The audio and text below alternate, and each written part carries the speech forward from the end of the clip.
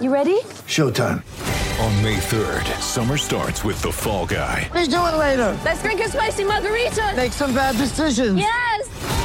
Audiences are falling in love with the most entertaining film of the year. Fall Guy. Fall Guy? Fall guy. That's what the poster said. See Ryan Gosling and Emily Blunt in the movie critics say exists to make you happy. Trying to make it out? Nope. Because I don't either. It's not what I'm into right now. What are you into? Talking. Yeah. The Fall Guy. Only in theaters May 3rd. Rated PG-13. Reporting is Eligible is proudly supported by Appleton Coffee Company. They're a small local roaster in Appleton, Wisconsin, and I make a pot of their Packerland breakfast blend just about every morning. I also have a very large bag of the barrel-aged coffee that I enjoy on the weekends. If you go to appletoncoffee.com and use code RAE at checkout, you'll save yourself 10% and you will support the show. Once again, that's appletoncoffee.com, code RAE at checkout.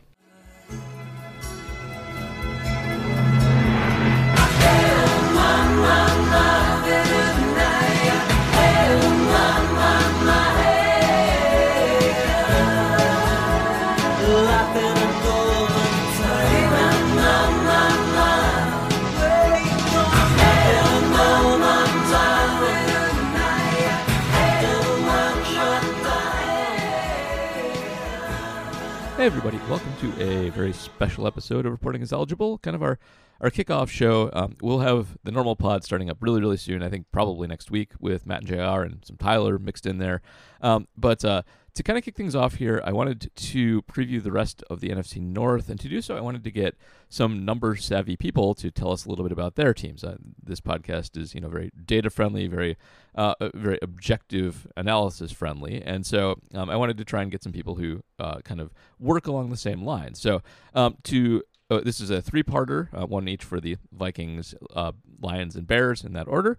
To help us preview the Vikings, first we'll have Arif Hassan, who is the athletic reporter for the Vikings, a very smart guy, the inventor of the Case Cookus meme if you're on Twitter, and just a very analytics-savvy, number-savvy guy. For the Lions up second, we have Kentley Platt, who we talk about all the time on this podcast, the creator of Relative Athletic Score, formerly of Pride of Detroit, and one of the more knowledgeable metrics people you'll ever meet, created his own that almost everybody uses. And then for the Bears, we have Lauren Cox, who does the Locked On Bears podcast, but also still moonlights for PFF doing grading and wrote there for quite a while as well. So we've got a good stable of people. If you want a sort of insightful look at the teams the Packers will be in contention with this year, stick around, and let's kick that off now with Arif Hassan.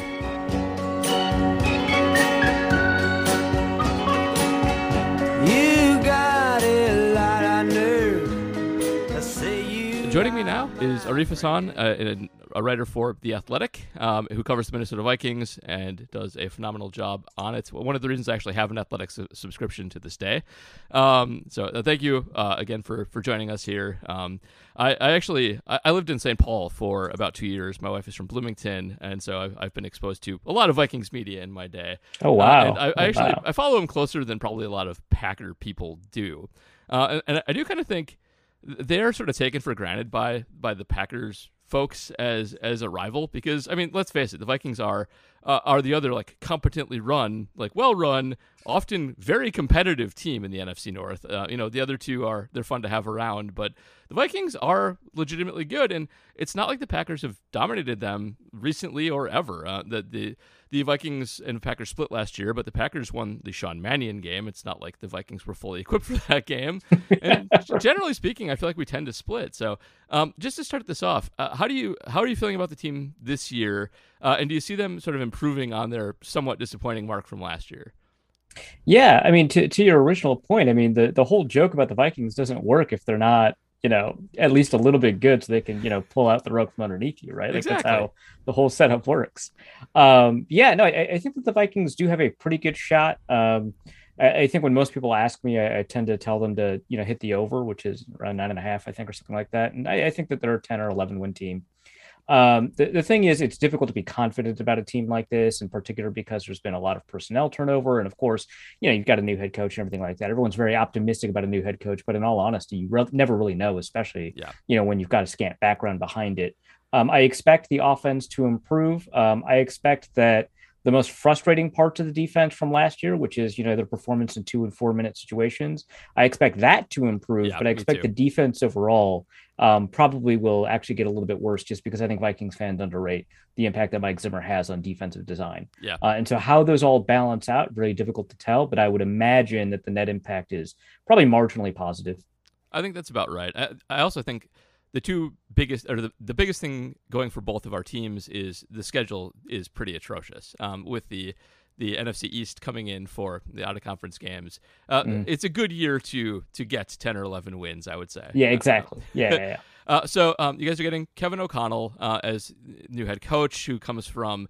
I would say I've read a lot about him being sort of a Shanahan McVay guy. McVay makes a lot of sense from that Jay Gruden tree, but I guess I'm not sure how true that is. It certainly did an impressive job last year. That we can be sure of. I think more than anything. But what do you think he's going to bring to the table in terms of innovation? Do you think this is a big departure from the Kubiak family, or is this kind of going to be just sort of variations on a theme more than anything? Like the 10,000 foot view perspective, no, it's a play action team that runs, outside zone style concepts that, kind of relies on athletic offensive linemen, relies on, play action deep shots, wants a quarterback that can get to the reads in a very mechanistic way. That's all, that goes back, right? That goes back through McVay, through Shanahan, through Kubiak, through Shanahan again. So that's all there. But in terms of what it'll look like, especially to fans, it will look a lot more like a McVay offense than it'll look like a Kubiak offense, because you're probably going to see more receivers on the field. You're probably going to see a higher passing volume. You're probably going to see more interesting decision making in the final minutes. Probably, I would imagine, better clock management. Again, new coach, can't know. But these kind of decisions that kind of gear you towards something a little bit more, I guess the word would be modern. I kind of don't like that, because the NFL is cyclical, but a little bit more kind of geared towards what eggheads like you and me kind of want to see from teams in terms of the way that decision making works. So we're going to see a lot of that. We're going to see, I think, some of the stuff that people have been pushing for a long time, including kind of an emphasis on the passing game a little bit more. So in that sense, I think it's going to be a little bit more McVay. But the thing about a lot of these offenses, Shanahan and McVay both, is that a lot of times quarterbacks are kind of just like joysticks, and McVay is the actual controller, right? Is the player. Yeah. That didn't happen with Stafford, much to the benefit of the Rams offense. But, I don't know if you're going to get that out of Kirk Cousins. But I think that in terms of, what offenses that are successful look like right now, it's probably going to look like that from a personnel and formation perspective. Yeah. It's of course hard to predict. One thing I kind of always go back to, just thinking about this, aside from, I think Kirk is sort of in the Stafford tier of quarterbacks, which is, quite good, and you can definitely win with him. Sure. And like, if you gave, especially Kyle Shanahan, Kirk Cousins, I think the 49ers would become instantly like outstanding. Great. So, Kyle Shanahan certainly believes that. That's 100% true. 100% there. That is correct. Do you think you might see a little more Jefferson in the slot this year, sort of trying to ape on what Cooper Kupp did last year a little bit more, especially because you do get some outside guys back. I guess KJ is not back, but Olabisi is back. Right. Yeah, I think that there is an opportunity for that. I don't know how much we're going to see it. We have seen, at least through practices, OTAs, we've asked a couple of these kinds of questions, and it really sounds like there's going to be a mix between outside and inside. I think we're going to see more slot, routes from Jefferson. Part of that is because the Vikings last year didn't have many slot routes, period. They're a 2-receiver offense, so you're just not going to have the slot. So the unique thing about the Vikings offense is that the two top receivers are both excellent in the slot, like really great slot receivers. And obviously, Jefferson's elite on the outside as well, and Adam Thielen is quite good on the outside as well. So you've got all that going for KJ Osborne. I think is probably better in the slot than on the outside, but he's also a slot receiver. So those are your top three receivers. You're probably going to mix and match and get a lot of differences in the slot. I think one thing that enabled Cooper Kupp inside that offense, or rather enabled the offense through Cooper Kupp, is how excellent of a blocker he was. And if you're looking for that, you're probably looking for either KJ Osborne or Adam Thielen. Not that Justin Jefferson's a bad blocker, but if you're picking kind of the best blocker out of that group to take on a linebacker as like the point on like an outside zone, then you're probably picking one of those two instead. So plus I don't want to run Justin Jefferson into anybody. As a personnel thing. So I think we're going to see more of that, but I think that's just more a product of a slot position emerging a little bit more consistently than it is a skill set thing, even though we know, of course, that Jefferson got drafted in the first place because of how well he performed in the slot at LSU. Indeed. Yeah. I asked because also on our end, I do see Alan Lazard having quite a bit more slot snaps this year for the Packers than previous, just because he is such a good blocker, and they can do a lot of cup concepts with him there. Right. He had 84% of his targets last year from the slot, so he played outside a ton. Just didn't get targeted when he was outside, only when he was inside. All right, so moving to the defensive side a little bit, one of the things that I like to track Packer specific is the amount of nepotism that runs through the team. The Vikings I find fun on this too. Joe Barry is our defensive coordinator. Just when he joined the team, he obviously got his first job by being Rod Marinelli's son-in-law. That's how he got the Detroit job. Then he moved to the Jay Gruden Redskins, which we're very familiar with here as well. And then from getting that through John Gruden's brother onto the Rams, where he worked for Wade Phillips. It was just funny to see Wes Phillips on taking over for the Kubiaks when the Kubiaks and the Phillips sort of are a dynasty. But anyway, you guys have you have some Packer people on the defense, kind of a lot of them. So first of all, I think Mike Zimmer is one of the best defensive coordinators ever. You guys are replacing him with Ed Donatel. Mike Pettin is an assistant on that team. How much does the coaching change actually frighten you in terms of taking a step back on defense? Is Zimmer a huge deal here, or just with the system kind of in place, are they going to be okay for at least a year or two? No, I think it's a pretty big deal. I think that the way a lot of Vikings media and a lot of Vikings fans have handled this is to not appropriately understand the impact that Mike Zimmer has defensively, right? And I think a lot of that just has to do with the other performance of the defense, right? Like if you take a look at what like EPA and I think both DVOA, the defense looks kind of fine, especially if you don't separate out the halves of the season where Danielle Hunter and Anthony Barr are healthy versus not healthy. A huge deal in and of itself. Yeah. If you it looks fine. It's like 12, I think, in EPA or something like that. That's not bad. Like points allowed is brutal, right? And a lot of that has to do with like 2-minute situations, things like that. I think the defense will regress just because Mike Zimmer, maybe regress is the wrong statistical term, but I think you get what I'm getting at. Just because Mike Zimmer is such an important element of that defensive design. Now, adding someone like former Packer Za'Darius Smith, to the edge rushing unit alongside Danielle Hunter getting back, having more consistent health at linebacker with Jordan Hicks instead of Anthony Barr, getting a couple of additional cornerbacks in the building, like all of those personnel changes, I generally see as a positive. There's a system change as well. They're changing to kind of the Donatel defense, which is the Fangio defense and all that. Mike Pettin's familiar with 3-4 setups as well. So all of that is going to play a pretty big role and look significantly different. But the concepts are not all that different, honestly, than the Zimmer defense, right? A lot of rotations in terms of, what rush lanes are opening up, trying to confuse quarterbacks and protections. I mean, Mike Zimmer classics. And then on the back end, it's pattern matching zone, which Mike Zimmer innovated to a good degree in the modern NFL. And so it's going to be mechanistically somewhat similar, very similar, but it's going to look a lot different. And so I think that not having someone with Zimmer's particular gift for designing defenses, anticipating opponents, game planning, etc., is going to lead to some problems. I do think that the personnel upgrades are going to be very real, though, and so that might counteract some of that.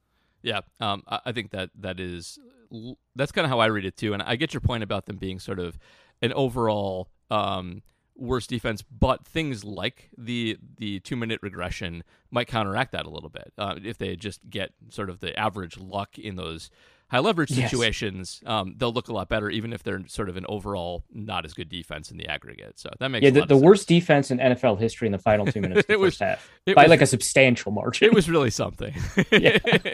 that obviously has to come down to earth.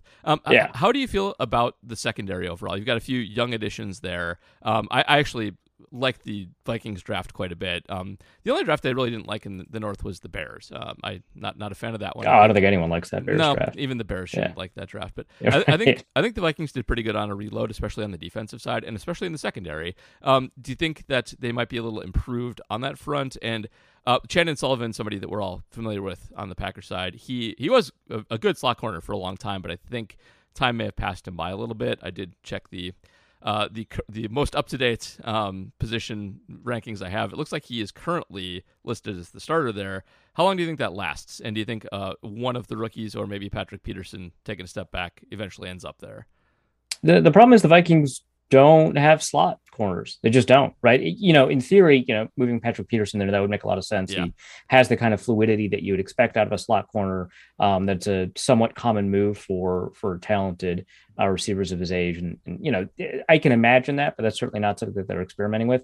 It's like him, Perry Nickerson, Nate Hairston. It's just like not names that are lighting up anybody's eyes, right? It's not great. And then Caleb Evans and Andrew Booth are both outside corners.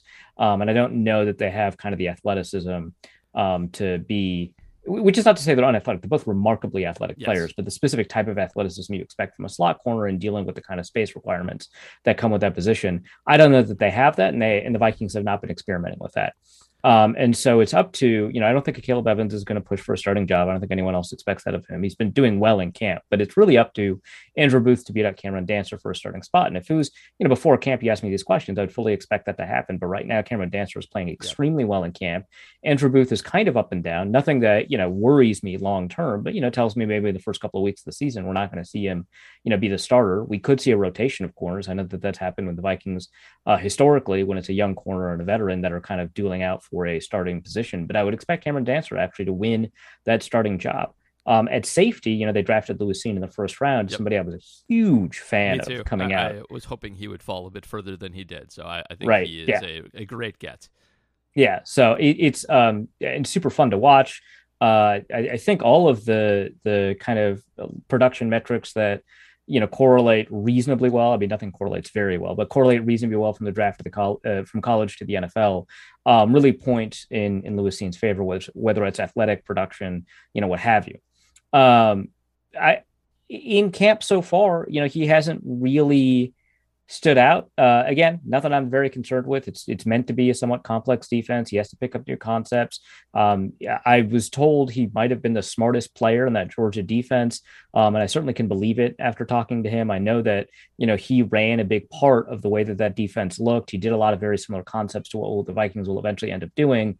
So I don't have a concern about that. But again, in terms of week one, I wouldn't be surprised to see Cameron Bynum out there. And he actually played very well at safety last year. It's actually the reason I was surprised that the Vikings drafted a safety despite the problems in the secondary, because Cameron Bynum outplayed for a period of time Xavier Woods, the veteran that they brought in, because they were worried about how many safeties they had. So, but Bynum is a starting quality player, and I think that he's done very well in camp. And I don't think that there's really a lot of opportunity. But the wrinkle here is that the Vikings are trying to put three safety sets out on the field quite a bit, whether that is to replace the nickel corner, who we know is to be a weak spot, and Shannon Sullivan has been performing, unfortunately, quite poorly in camp.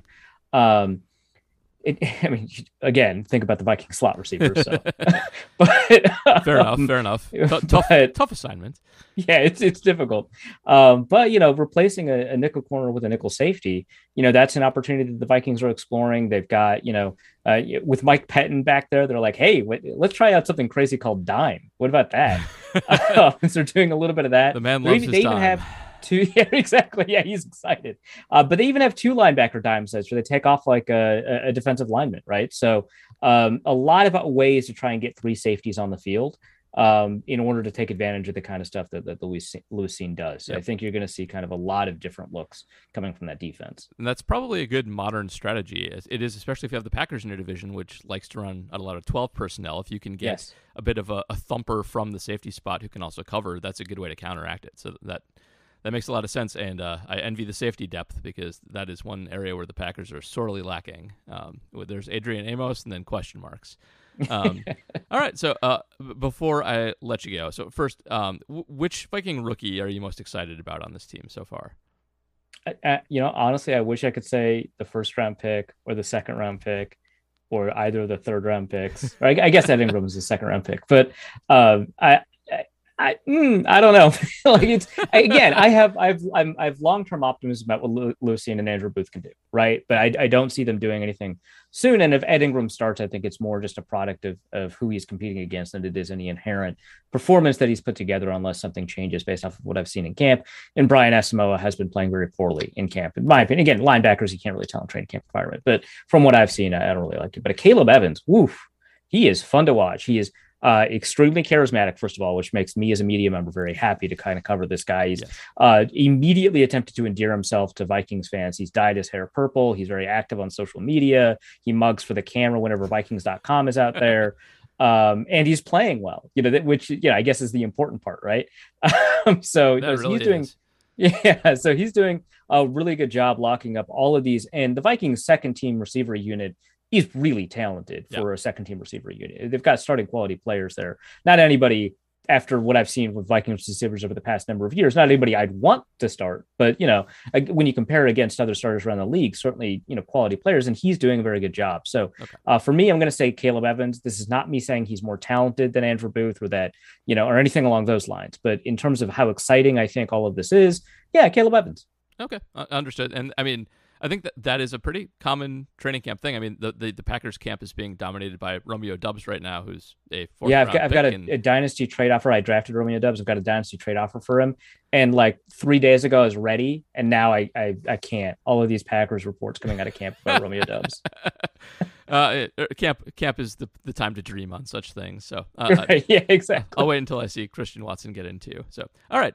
So last thing before you go, who do you think wins this division between the two of us, or the other two if you want? And how far do you think the Vikings can go this year, playoff wise?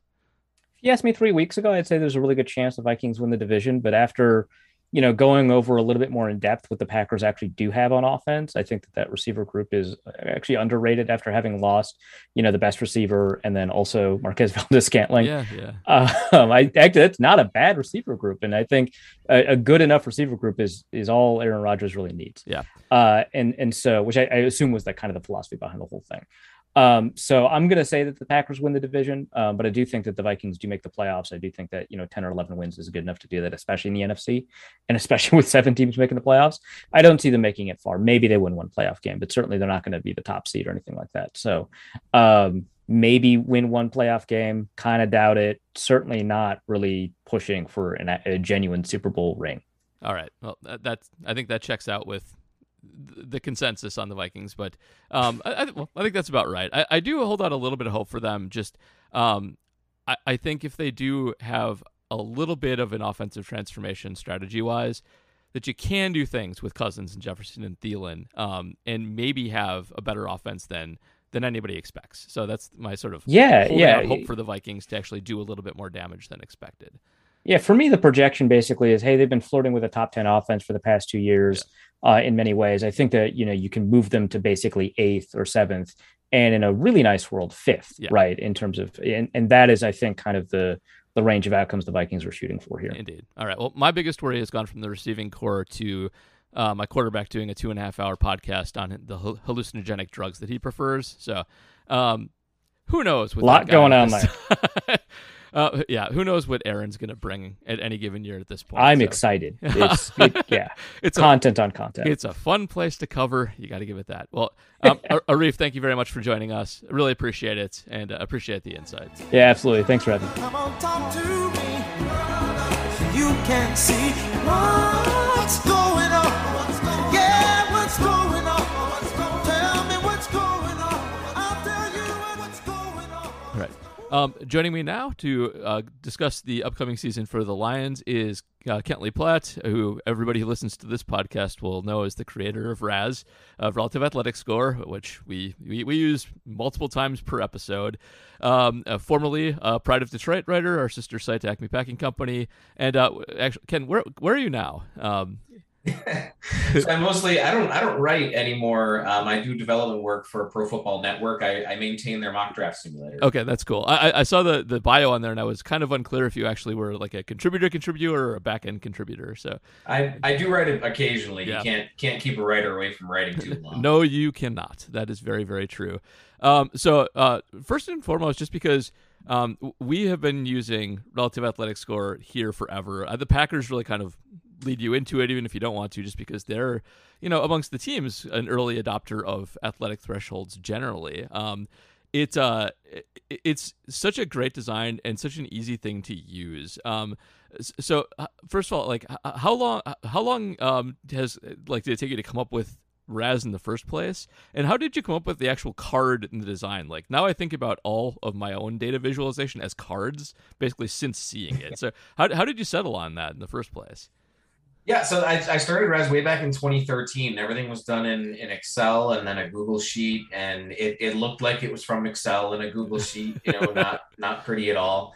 Everything that I built as far as the visual aspect of it has been functional. I'm not a big fan of graphic design, even though that's literally the field that I work in. But it's always about what is the function and how can I best use the real estate that I have. It was originally built as a more vertical card where it was top down, all the information in a list.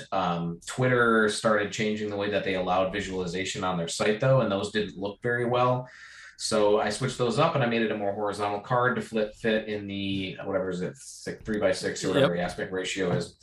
So that fit. And then it was just getting the real estate right. And since then it's just kind of stayed because it's a very functional, hoping to make it all look real nice for the days to come. All right. And, did you ever expect it to get quite as big or take off like it has? I mean, I feel like we niche stat people have always kind of had an eye on it, but now I see it referenced amongst major publications and even dropped by teams occasionally.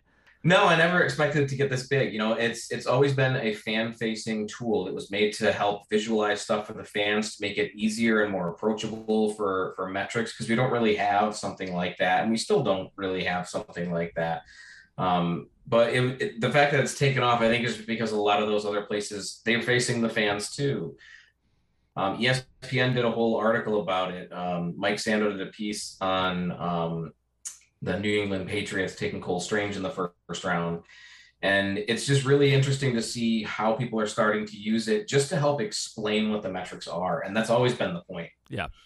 I think one of the things that I've really come to like about it lately is just how useful the actual explosion and agility and speed breakdowns are for various types of players. I used to just sort of dismiss like lower Raz guys outright.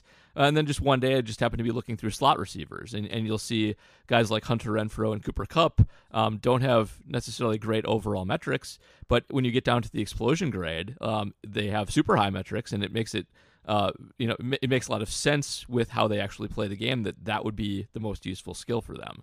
So it's just a great way to see immediately what a guy excels at, doesn't excel at, and where he might fit role-wise. I just love how it's all there on the screen for you immediately as soon as you see it. And it usually matches the tape. It does. That's the other thing too. It's usually a good check on your biases on the tape. Like if you think a guy looks fast on tape, you can go see if your eyes are lying to you or not, and vice versa as well. The one Packer I don't really care for that they've drafted recently is Amari Rodgers, who I thought looked slow on tape, and then got his scores, and yes, he did. All right, so I have you on here to talk about the Lions. And first of all, do you follow them as closely as you used to in your Pride of Detroit days? I still follow them closely. I still keep in touch with all my Pride of Detroit guys. It's different now covering the draft more, just because you have to have a bigger outlook, right? You have to pay attention more to other teams, but they're still my jam. All right, cool. Just didn't want to take you by surprise because, I follow all the teams in the North fairly closely. They are kind of the one that I'm probably least up on amongst the three, although still kind of up on. They're kind of fun. So they're coming off obviously a bad record year, but I think the consensus is that they're doing a really good job rebuilding. I hear kind of nothing but positive things about them, and just going up and down their roster, I think they look pretty strong outside of Jared Goff, who's not even a terrible quarterback. As far as a bottom third quarterback, you could do a lot worse. Their over-under this year is around 6.5 or 7, kind of the same as the Bears. First off, generally speaking, how do you feel about them? How do you think they'll be this year? Yeah, I'm hoping that they improve, and I have a good feeling that they will improve. Like you mentioned, a lot of people are really positive about him, and that has so much to do with Dan Campbell. Matt Patricia's entire roster building philosophy was so negative. Everything about it was negative. It's all about kicking your players in the ass, to get them moving, right? But he had that same attitude with the fans, with the media. It's a lot of goodwill that he had wiped out, and Dan Campbell has done such a great job of getting that goodwill back and making people excited about the team and optimistic for what they're trying to build. It's not that he's just the goofy, hokey guy that you see talking about eating kneecaps and stuff. But he's a very intelligent guy, and he's very well spoken, and he communicates very well what this team wants to be, and you get to see it in the games. Yeah, they only won 3 games last year, but a lot of those games were extremely close, way closer than they should have been. And considering the level of talent that this roster had last year, there's no reason they should have been in as many games as they were. Yeah, absolutely. I do feel like he's sort of the opposite of Matt Patricia in some ways, like sort of the bizarro version where it was just so weird with Matt Patricia to see the aggressive, overtly aggressive nature, but then have all the veteran players who would speak openly to the media about how just they didn't care for how he did things. Whereas Dan Campbell seems to be getting the same, like what Matt Patricia wanted, just by being a little more transparent and a little more, positive in how he wants the team to be tough and aggressive. It seems like a much better way to be. So, a lot more ownership. A lot more ownership on the team. Exactly. Veterans trust when you are transparent and own what's going to happen. They don't trust when you're just being yelled at by a guy who they don't necessarily think has their interest in mind. So anyway, I like where they're going there. I think that's all good. So next one is Jared Goff's obviously the quarterback right now. Do you think that they view him as anything more of than a temporary caretaker for the position, or is this a kind of thing where you can do kind of what the Rams did and put together a team around him where it's decent enough to get you at least to the Super Bowl? I think that they've learned. I think Brad Holmes learned enough from his time in LA to know that you can't do that. Yeah. You can't rely specifically on Jared Goff. I mean, but you can't rely on a quarterback who doesn't elevate the guys around him. You need somebody who can do that. Like you mentioned, Goff's a bottom third quarterback, and he's probably at the mid to top of that bottom third, which is, I mean, like you said, it's fine. I mean, you can get by with a guy like that. It's tough when you're rebuilding because you really want to see development in the guys that you have, and sometimes a lower tier quarterback can make that difficult because they're not giving as many opportunities. But yeah, I'm very hopeful that they're planning ahead. Yeah. And I guess the big question with Goff, and the one thing I do kind of question about their roster building is, do you think he may be a little too good for their own good? And this is supposed to be a good quarterback class. Last year was kind of atrocious. A lot of people are very high on a lot of the prospects in this one. Are they going to be a little too good to actually get one of the top quarterbacks in this class? I don't think they're going to be in range with their first pick to get one of the top quarterbacks in this class. And by one of the top quarterbacks, I mean one of the top three, expecting that we're going to have 1 and 2 be quarterbacks, and the third quarterback will go in the top 10. I don't think they're going to be in that range. I think they're going to be outside of the top 10. Not much further outside of the top 10, but outside of it. The good news is, though, they've shown that they're aggressive with their trade philosophy, and they have the resources to be able to move up if they need to. So if they end up needing to move up, they will. Not a bad place to be. Also, I think you might actually be able to get a pretty good quarterback outside of the top 10 this year. Usually when there's those deep classes, there are usually 1 or 2 guys outside who end up being pretty good in the grand scheme of things. So I have a very dour philosophy about quarterbacks outside of the top 15. So the drop off is very sudden and steep. It often is. I'll say this. I do think that there are somewhat routinely gems outside of the top 15. However, I think that no team has any ability to pick out who they are. Like if everybody could pick out Dak Prescott. I disagree. Yeah. Because the teams that have are the Packers picking Aaron Rodgers and the Ravens twice. And that's the whole list. That's okay. Well, the Cowboys did. Well, Tony Romo was undrafted. Well, Dak Prescott is cheating. Dak Prescott Dak Prescott's a 4th rounder. That's a little bit different. You're right. And I mean, going back a little further, Russell Wilson was a 3rd rounder. So also the only 3rd rounder. Literally the only 3rd rounder. But the only 3rd rounder that's a success story is Russell Wilson. There is one more. The only other deep one I would throw in there is actually Kirk Cousins, who is a 4th rounder and also not great but pretty good. don't count him. It's similar to Goff. It's just like, yeah, I mean, he's there. He'll get you decent numbers, but he's not a guy you build around. Also too true. Okay. Well, outside of quarterback, up and down the roster, I think that the Lions, especially on offense, look pretty good. I think first of all, do you think that their offensive line's better than the Packers now? Any way you want to define that with David Bakhtiari being around or not? So it's one of those things where I'm never super high on the Lions. There's always talk about them being top 10 in this, top 10 in that. This player is going to get X amount of yards or whatever. There's always that talk every year, and I'm always much more cautious. This is the only time where I think they really might be. Like, their offensive line is built so well, yep. And the only really concern is durability with Frank Ragnow. But they had a guy last year come in. Their depth for Ragnow was so good that their offensive line was still one of the better offensive lines in the NFL, even with a player of his caliber sitting on the bench. So it's kind of crazy that we're in a situation, the Detroit Lions finally having a good enough offensive line where we can confidently say they're either the best in the division or it's a close second. Yeah, yep, completely agree. I actually do think they're the best. I think there are too many questions around Bakhtiari and Green Bay, and the rest of it's just going to depend on a lot of young players and rookies. It's not like Josh Myers. He was good at center last year when he played, but he wasn't knocked the doors off you. And Elton Jenkins is still hurt too. So I think I would actually take the Lions at this point too. Decker and Sol look really good, and it's strong. So on the skill positions, I also think they've done a good job there. So obviously they caught something special with Amon-Ra St. Brown last year, who we Packer fans all know is Equiminius's better brother. And they've gone to supplement this season with, first of all, getting DJ Chark, which I wanted him so bad. I love great athletes who are coming away from Jacksonville. It just seems like a good place to go. I've heard he's been good in camp. What do you think of that signing? Yeah, Chark is a really good player when he's healthy. The concern is just how much you're going to get out of him. And that's really all it comes down to. As long as he's on the field, I have no doubt about his ability. Yep, that sounds about right. Actually, I think he's one of Christian Watson's closer comps, if memory serves. So, and then Jameson Williams was one of the, I would say, big six receivers in the last draft as well. I would say he was the most productive on the field, but is coming off an injury, so we don't have testing for him. I know we haven't seen him yet, but any opinion on that pick?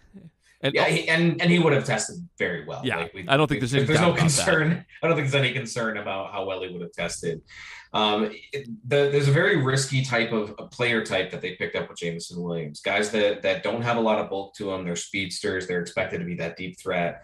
And there's a lot of other things that he can do, but that's not the best way to utilize him. And the hit rate is so low for this type of player, almost entirely due to durability, and he's coming in injured. So We're starting from a fairly negative position with a very, very high ceiling type of player. And I'm extremely cautious. I'm notoriously conservative when it comes to injuries. So I'm always cautious about that type of stuff. On field, when he's healthy, it is not a concern that he can do a lot of damage on the field.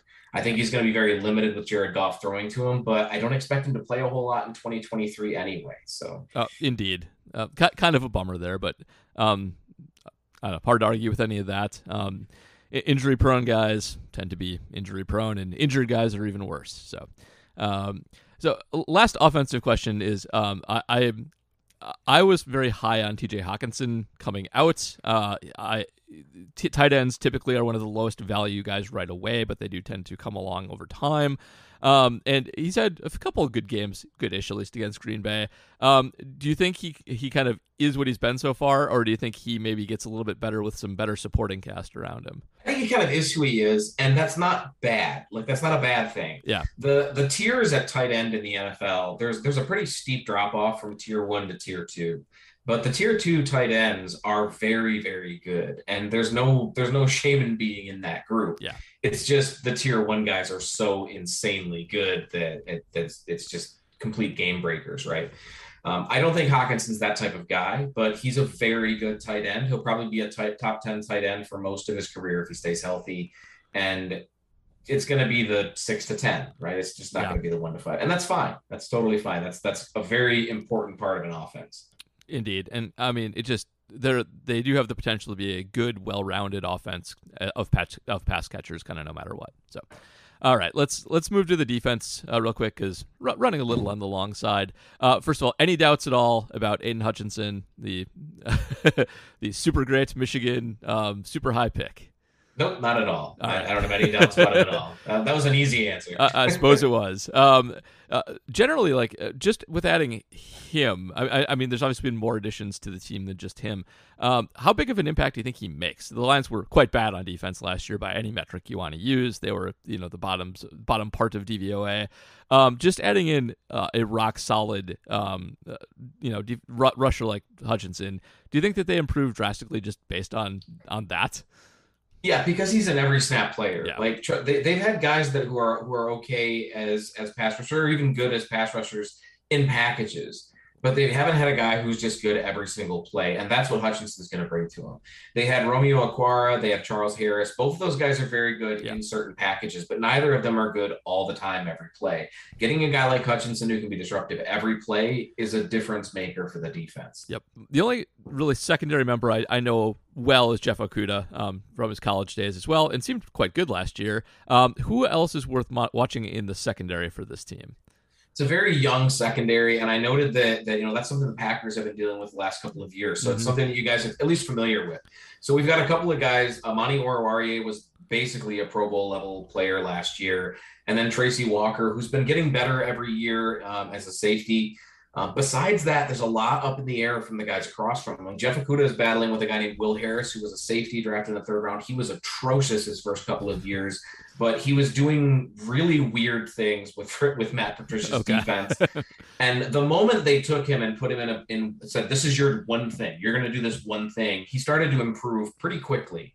And he moved to cornerback, and he's done pretty well at corner. So hopefully we'll see more of that. We had 2 undrafted free agents, Jerry Jacobs and AJ Parker. Both of those guys were very good last year, and then they both got injured. So hopefully they can come back and be a little bit better. And then at safety, we have Deshaun Elliott, who's brought in to be that rock solid starter guy across from Tracy Walker. But they've got Ifeatu Melifonwu, they drafted in the 3rd round last year, and Kirby Joseph, they drafted early this year, who are going to be contending for that other safety spot. And Lions use a lot of 3 safety packages, so both of those guys should get a lot of work. Indeed. Vikings, too. A lot of 3 safety looks coming in this year. Running a bit long, so I'm going to just move to the last couple here. It does. Podcasts always go longer than you think. So which rookie and non-rookies are you the most excited about that are new to the team this year? Most of the rookies are injured. Brad Holmes has been very risky with the types of guys that he's taking with injuries. We had 4 guys that were coming in with either season-ending injuries or needed surgery out of their draft class. So Malcolm Rodriguez is a linebacker from Oklahoma State who was very, very undersized, but he's had a really good camp, and everyone has talked him up. Very excited to see him work out in a defense. It's the worst unit on our defense, linebacker. So he's going to have some opportunities. Very excited for that. Non-rookies, we only really have Chark, so it's kind of by default. I suppose so. It's interesting that there's so many injured ones. I do feel like there are high draft picks kind of all over the team, which makes sense for the Lions. But I have not heard of Malcolm Rodriguez. I don't think I scouted him at all, so something to keep an eye on as camp goes on and preseason starts. Raz Superstar.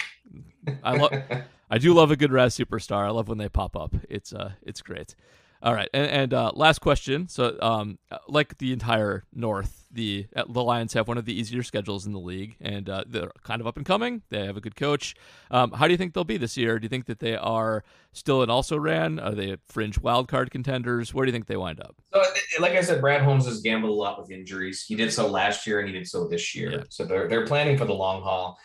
If they stay healthy, very big if, they've got a chance to push for a wildcard slot. They've got Jared Goff, and they don't have the type of roster the Rams have. They're not going to be a contender, even if they do make the playoffs, I don't think. Now, if they don't stay healthy, which is the much more likely conclusion, it could fall apart pretty quickly. There's a lot of guys on this team who are either already hurt, who have a long history of injuries. And having seen what happened last year, they fell apart very quickly. They managed to still stay competitive, mostly due to Aaron Glenn on defense. The Lions defense didn't rate very, very well as far as statistical wise, but that defense played at a level they should not have been able to with the talent they had on the football field. They had a converted safety, undrafted free agent starting at cornerback at one point, and they were still doing all right and managing to stay competitive in those games. So the coaching is really huge for this team. I think they'll probably double their win total and then add a game or two on top of that. I don't think they're going to be a contender. Yeah, I think that's probably about right. I have them as sort of a fringe wild card contender. I think that they'll play like above their talent again, and it's just a matter of where that talent level ends up lying for them that'll determine things. So I think that's dead on. So all right, well, Kent, thank you very much for joining me. Really appreciate the time, and know much more about the Lions than I did before. All right, man. Have a good one. Yeah, you too.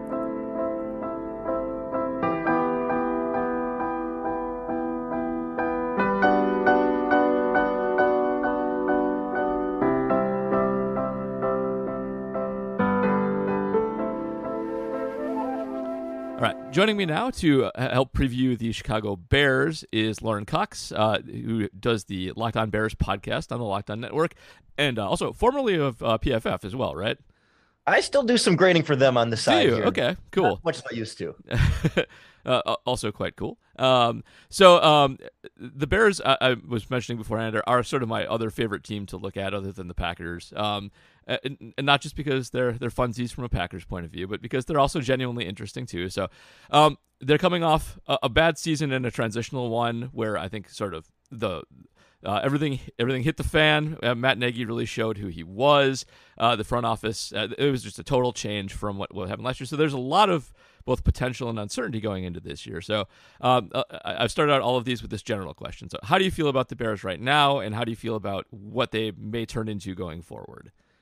Yeah, they're very much in the first stage of like building the house, the structure, the foundation. Like, they've been pouring the concrete, and so it doesn't look or feel much like a house or anything yet. And so it's hard to like, if you see the components coming together, and you're like, okay, this is sort of like the beginning of a direction, but it's hard to like fully feel confident in exactly how the direction's going to go until you see the parts really actually come together. You just more like have all the materials piled up next to the foundation, but they haven't started putting like the frame together just yet, or any kind of like interior of the house. So it's like, you can feel like, yes, a lot of this change and turnover was necessary. There was a lot that this previous regime did to set up this current regime now in a bad place to pick. They've kind of had to clean up some salary cap mess and some contract situations where they kept pushing money up into the future a little bit too irresponsibly, and maybe didn't put all their players in the best position to be successful. So then you're not even fully sure what you have with some of the guys that are holdovers. Plus you want your guys in there. So it's like they're saying the right things and seem to be setting the right idea of a foundation, but they're also taking it very slowly. And I don't know that we're far enough to say like, yes, these are the guys, this is the direction, and we're doing well. But it's like, okay, like they haven't lost me yet. You haven't lost me yet. Let's keep going. Let's see where this goes. No, I think that's totally fair. So we'll get to Matt Eberflus in the defense in a little while because he is a defensive coach. But I'd like to start on offense, and it's a good place to start from our purposes because the new Bears offensive coordinator is Luke Getsy, the Packers quarterback coach for the last several seasons, and a sort of an odd Packer history as a holdover who worked under McCarthy for a while, went away for a while and came back. And I don't think we, as Packer fans, really have a good idea of what he brings to the table at all. So we're early in camp, obviously, but have you seen anything to sort of indicate what kind of coach he's going to be? And do you like him as a fit for having Justin Fields in his second year of development? Yeah, so far everything's been very encouraging about Luke Getsy. It sounds like they really want to do as much of the LaFleur stuff as possible. Thank God it's not so much of the Mike McCarthy stuff. I found the Packers close enough to remember those complaints over again. But like, practice has been a lot of like the Aaron Rodgers rollouts. There was a clip that somebody recorded from practice, which is against the rules, where Fields did this play action and then turn and roll the other direction. And they mirrored it with an Aaron Rodgers clip from a game. And they did the exact same like play action motion to one side, and then this sort of like weird turn around and roll to the opposite side. So there's a very clear emphasis to do those types of things that we wanted to see them do with Justin Fields as a rookie, that Matt Nagy and that regime just didn't consistently get around to doing. They were so focused on trying to get the players to fit their scheme and less so get the scheme to fit the players. So that's all encouraging from Luke Getsy as a direct contrast to the previous regime. And then hopefully, if the players that they've assembled can execute the scheme in that direction, that there's a good feeling like this is a better fit for Fields. And if they can get enough talent around him, that they'll at least get a good sense of whether or not he can be the guy long term. Yeah, that makes a lot of sense. I don't want to spend too much time ripping on Matt Nagy, but I will forever be confused about how a guy who comes from working directly under Andy Reid just has a complete inability to adjust to being given a mobile quarterback. And I know he didn't like overlap with Mahomes, really, but his first year was Mahomes' rookie, or his last year. Yeah, he didn't play, so not much. But it was bizarre to always see him trying to force Fields into being like the most banal pocket passer to exist. So, and I will say this about Luke Getsy. Just last week, for the first time all offseason, I heard Justin Fields. He told Peter King that he thinks Luke Getsy is the best quarterbacks coach he's ever had.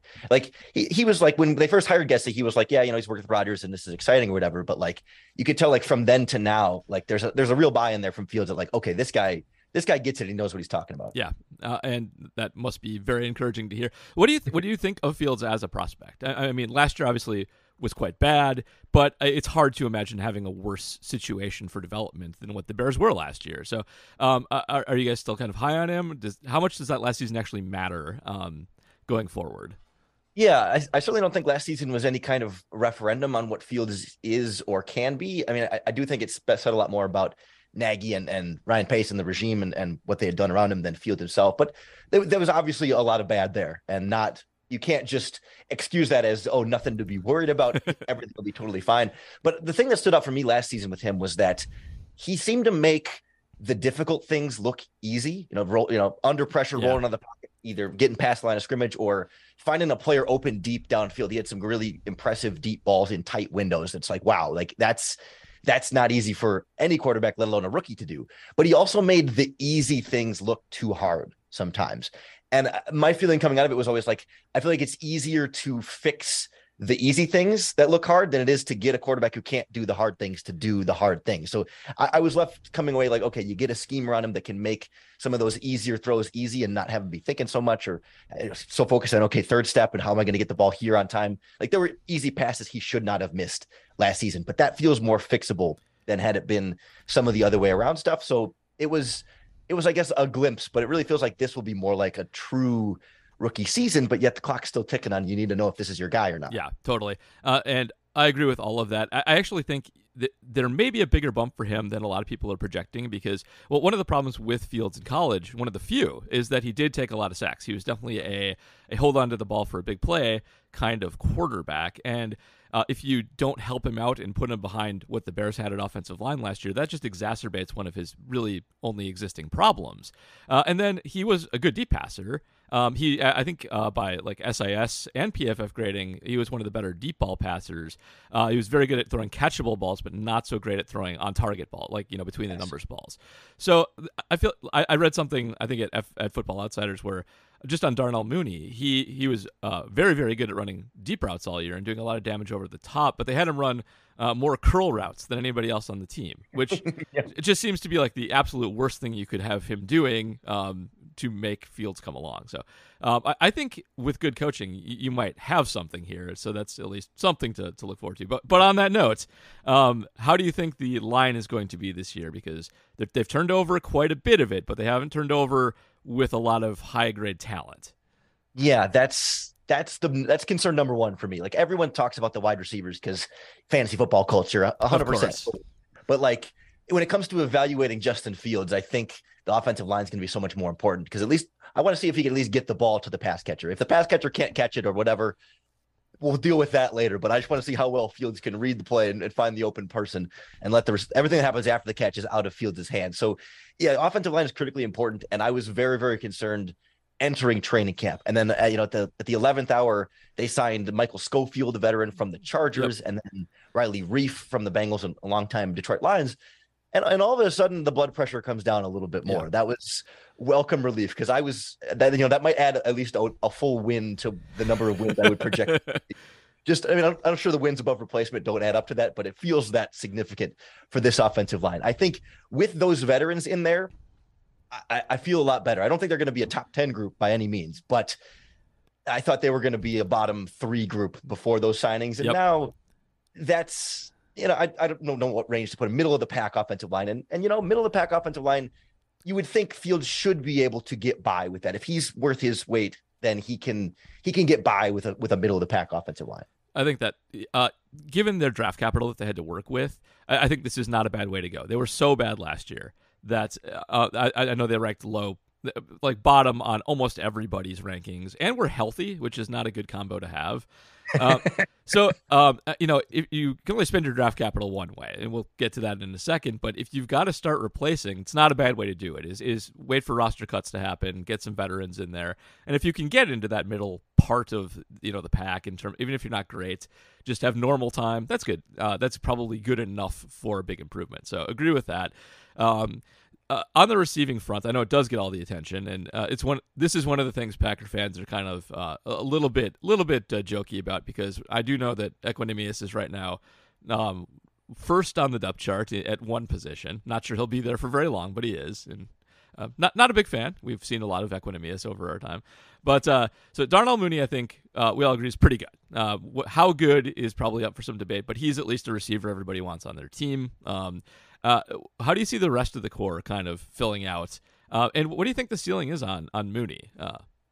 Yeah, I mean, I think Mooney can and may already be, a number one wide receiver. Maybe never a top 5, maybe not even a top 10, but that 15 range seems like that's where he could be, because he's been able to win all over the field, but especially be good on those deeper big plays downfield. But as much as they, like you said, Football Outsiders had him running all these core routes over and over again, and it's not the best way to utilize him. He was still able to catch him and make some plays and be a 1,000-yard receiver last season, despite how bad everything else was on this Bears offense. So I think there's a high ceiling for him, and the Bears are pretty confident in how that's going to go.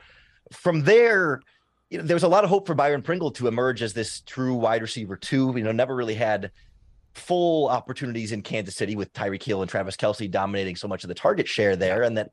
And he's still was very high in a lot of those sort of like efficiency ratings for wide receivers and yards per out run and all these different things, because the other guys got so much attention. So it was like, bring him to Chicago, bigger opportunity, less sort of holding him down, and maybe the good scheme can help get that all together. He now has a quad injury and is week to week. They think he'll be ready by week 1. They're fairly confident that by week 1 he'll be good to go. But if he's missing 3 weeks of training camp, he's not going to be full speed Justin Fields on the same page, right? Fields and Mooney are like best friends now, like BFFs. They're gonna have a great connection this season. But Pringle is going to be again playing from behind a little bit more, which leaves Equanimeous St. Brown in there as a big option. Already knows the offense, knows the offensive coordinator, and has been standing out at training camp practice. I mean, he's been a guy that Fields mentioned by name first before all the other receivers. Is like he's the guy that has really been impressing him and making plays and stepping up. So he'll be in that role. Velus Jones Jr., their 3rd round pick, who we might talk about in a little bit. Yep. He's probably going to be, that slot number 3 receiver / backfield guy, a little bit of Deebo Samuel, a little bit of Ty Montgomery type of role here. Not nearly the Deebo skill set just yet, but of course they're going to use him in a lot of different ways. And then N'Keal Harry has a high ankle sprain that's going to keep him out maybe 6 weeks and probably won't make the 53-man roster. I don't think so. I have to interject here because otherwise I'll get yelled at for it. Sure. He is the worst route runner I've ever seen. So I think you guys may actually have a bit of luck if he doesn't end up making the roster. They traded for him solely so they could evaluate to see, as opposed to waiting for the Patriots to cut him. It was, let's get him here and see if he's any good before we decide whether or not he'd be somebody we'd want to bring in. But now, it was a lottery ticket swing for the fences that probably wasn't going anywhere. Yeah. But other than those guys, it's a bunch of like kind of retreads. Dante Pettis, Tajay Sharp, David Moore have all been guys that have had a couple hundred yards before in seasons, and they're competing in there. And maybe one of them can be a wide receiver 4 or 5, but yeah, it's not great. There's going to be a lot more Cole Kmet this season. I imagine they're going to try and get the running backs a bit more involved too. And they really do want to run the ball. I mean, they really want to emphasize that part of the game, but it's not always the best options for Justin Fields there. Definitely true. I do feel like the running game is really going to be dependent on the line as well. If they do run the Packers style offense, that's a huge staple. They run a lot of power and a lot of play action off of that. And if you see an uptick on David Montgomery as a receiver, not that he was bad last year, actually not too shabby at all, but especially Khalil Herbert, I feel like maybe a pretty good like PPR sleeper with the way the offense is likely to go here. Definitely. Yeah. Yeah. And there's this big debate in Chicago right now with David Montgomery entering his contract year. And it's like, well, Luke Getsy paid Aaron Jones and still had AJ Dillon. So like, He did. if Montgomery has a big season, would they pay David Montgomery and still do the Khalil Herbert thing? We kind of feel like it feels like the writing's on the wall that Herbert will take over next season. But if Montgomery has a big one, who knows? Yes. I love Aaron Jones, but that contract doesn't look great in retrospect. Does Luke Getsy think that though? That's what I wonder. Probably not. All right, he probably is. He's probably good with it. All right, so we are talking about the Bears. The Bears' bread and butter is usually on the defensive side. To the extent that the Bears are good at something, it's putting a good defense on the field. Even when they're bad, pretty much year in and year out, they're never terrible. And they were good last year. They were legitimately good. They finished 13th in DVOA. They finished good in points allowed in basically every defensive metric that you could have, especially given the situations their offense consistently put them in. So they hired a defensive-minded head coach, moving on from Matt Nagy to Matt Eberflus. I don't know how to pronounce his last name. I've never heard it said out loud. I have to do that sometime. And they've also spent most of their high draft capital on defensive players, on safety and quarterback. So do you think that this might be sort of the anchor for this team, and they might be, first of all, do you think that they'll kind of hover, take a step back? Defenses are volatile, so what do you think they're going to do going forward here?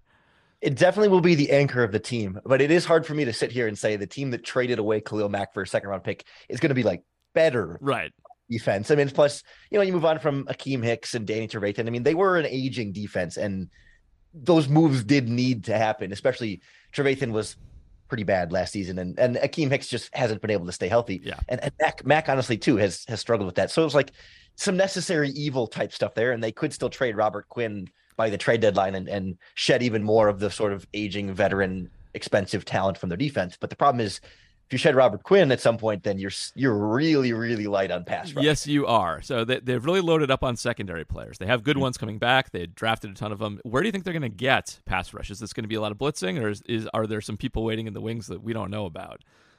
Yeah, so Matt Eberflus's defense has never been a blitz-heavy squad if they can ever help it. And so then it's like, I mean, when you take out Robert Quinn, no one on their team has ever had more than 8 sacks in a season in their careers. So then it's Travis Gibson, their 5th round pick from a couple of years ago, that a lot to like about him, but it's never been the starter. It's always been rotating in with Mack and Quinn and Hicks, which helps when they're getting all the attention. So they're asking him to step up and try and be a double-digit sack guy this year. They brought over Al-Qadim Muhammad from the Colts, who made his first year as a starter last season and had like 6 or 7 sacks, which was good for him, but not, top pass rusher type stuff. And then they're putting all their eggs in Justin Jones as the 3 technique interior pass rusher. Career best season in LA last season with the Chargers was 3 sacks. Sacks are not the only way to measure pass rush. And those guys have all been pretty good at getting pressures consistently, which you do need to finish on the quarterback. And the Bears, I mean, outside of Robert Quinn's 18.5, if you take away him from this team at some point, you're going to have to blitz a little bit more. It's just not something they really want to do if they can avoid it. Yeah, totally. I think that's, to the extent their defense might take a step back, that's probably where it comes from. I mean, blitzing always gives you the problem of having guys out of position, and there's 2 things that are hard to hide with scheme. One is not having a good pass rush from your front 4, and one is having your cornerbacks kind of deplete as you get down the roster a little bit. Packers have that problem more than any. But I don't think that'll be a problem. I think in terms of DBs, they're very well set up. So I actually did the preview at Acme Packing Company for the Packers DBs this year.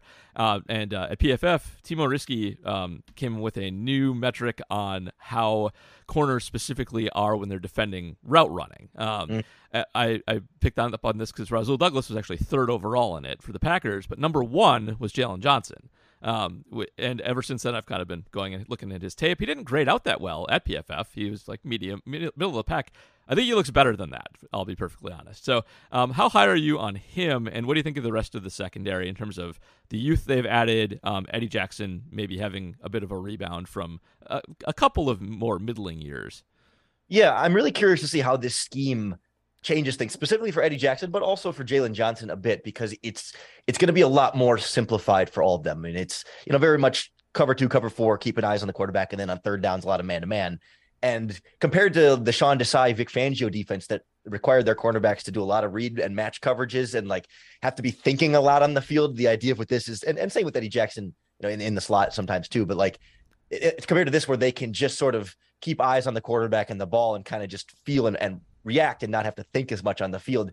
I would think that would help Eddie Jackson a bit more. And I wonder if with Jalen Johnson, though, if it takes, I don't know if it gives him more freedom to try and attack some of these players, or if it takes away one of his strengths of last season. Like you said, I mean, covering the routes before the catch, he was great at reading the routes and making those pattern match decisions. So like, not that this, neutralizes some of his ability, but it's just, I wonder how that fit adjustment will go to him. Yeah. I mean, he's necessarily what I consider like the off ball cover 2 type cornerback. Not that I'm concerned about him, but I think it'll be an interesting adjustment. It'll either give him that freedom to attack even more in freelance and maybe get more production on the ball. He's never been a ball hawk type guy. And I think that's part of where the PFF grading comes down, is that he just doesn't get his hands on a lot of passes and stuff after the catch. Some missed tackles in there too, but really great the coverage before the catch. So that should be fine. But I think it'll also help the rookie Kyler Gordon really get up to speed quickly when the defense is not complicated. Same with the other safety, Jaquan Brisker. Like, this secondary should be in a pretty good position to accelerate here. And they're right now, they've been having Kyler Gordon play the slot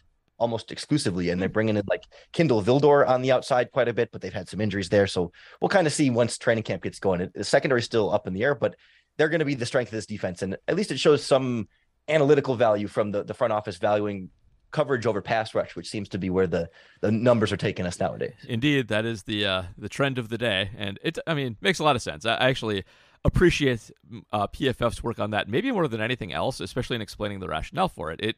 It reminds me of a lot of pitching in baseball, where when you add a top line starter, you don't push out the second starter, you push out the fifth starter, and I feel like that's kind of how the secondary works. Makes a lot of sense. So also, Jaquan Brisker, I like that pick a lot. I was hoping he would fall. I knew he wouldn't, but I was hoping he would. But alas. So I do think that's kind of the strength. Last thing on the defense, are worried about Roquan Smith at all showing up?